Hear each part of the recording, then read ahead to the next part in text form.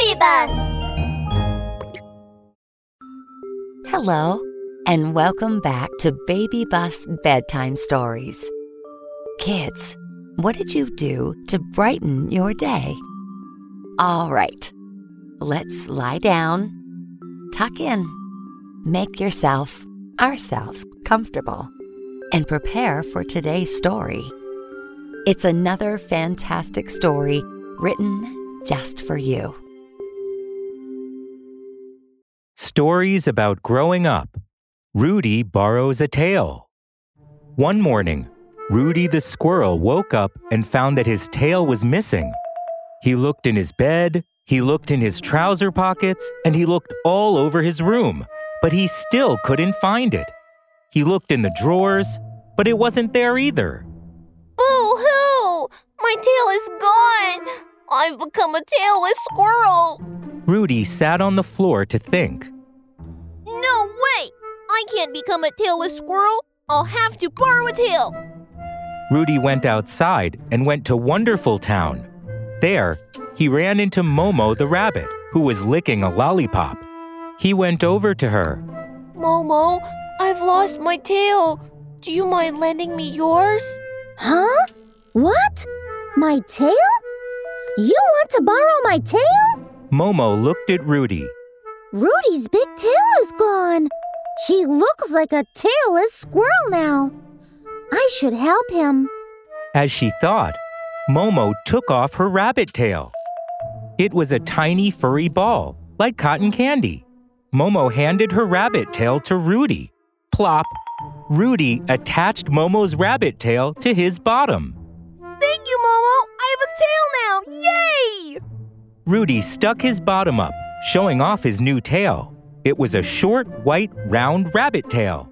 As he was walking, Rudy saw the pine cones on a tree. Rustle! Rudy climbed up to the top. He stretched out and picked some pine cones. He shook and swayed on the branch. But suddenly, he lost his balance and fell to the ground. Splat! Ouch! It hurts! I forgot! My big tail has become a rabbit tail! The short rabbit tail doesn't help me balance. Oh, I think I'll return this rabbit tail to Momo and borrow a different tail. Rudy returned the rabbit tail to Momo. Rudy continued his search for a tail to borrow in Wonderful Town. This time, he ran into Nicky the monkey. Nicky was gnawing on a popsicle. Crunch! Rudy walked over. Nicky, I've lost my tail. Do you mind lending me yours? Huh? What? My tail? You want to borrow my tail? Nicky looked at Rudy. Oh, Rudy's tail is really gone. He looks like a tailless squirrel now. I should help him. Thinking that, Nicky took off his monkey tail and gave it to Rudy. Plop! Rudy stuck Nicky's tail to his bottom. Thank you, Nicky. I have a tail again. Yay! Rudy stuck his bottom in the air, showing off his new tail. His long, thin monkey tail. Now I can climb back up the tree and pick pine cones. Hee-hee! Rustle! Rudy climbed up the tree speedily. This time, the monkey tail helped Rudy maintain his balance. He could stand firmly on the branch to pick pine cones. But not long after, Rudy's hands loosened their grip and the pine cones rolled to the ground. Clatter! Rudy didn't think, but just jumped from the tree. Splat! He fell hard on his bottom.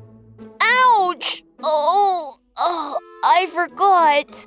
My bushy tail has become a long, thin monkey tail. A monkey tail can't be a parachute and help me land on the ground safely. Oh, I think I'll return Nicky's tail to him. I should go back and look for my own tail this time. Rudy returned the monkey tail to Nicky, then walked home sadly. As he was walking, he saw a big, long, bushy tail hanging to dry in his own yard. He jumped up happily.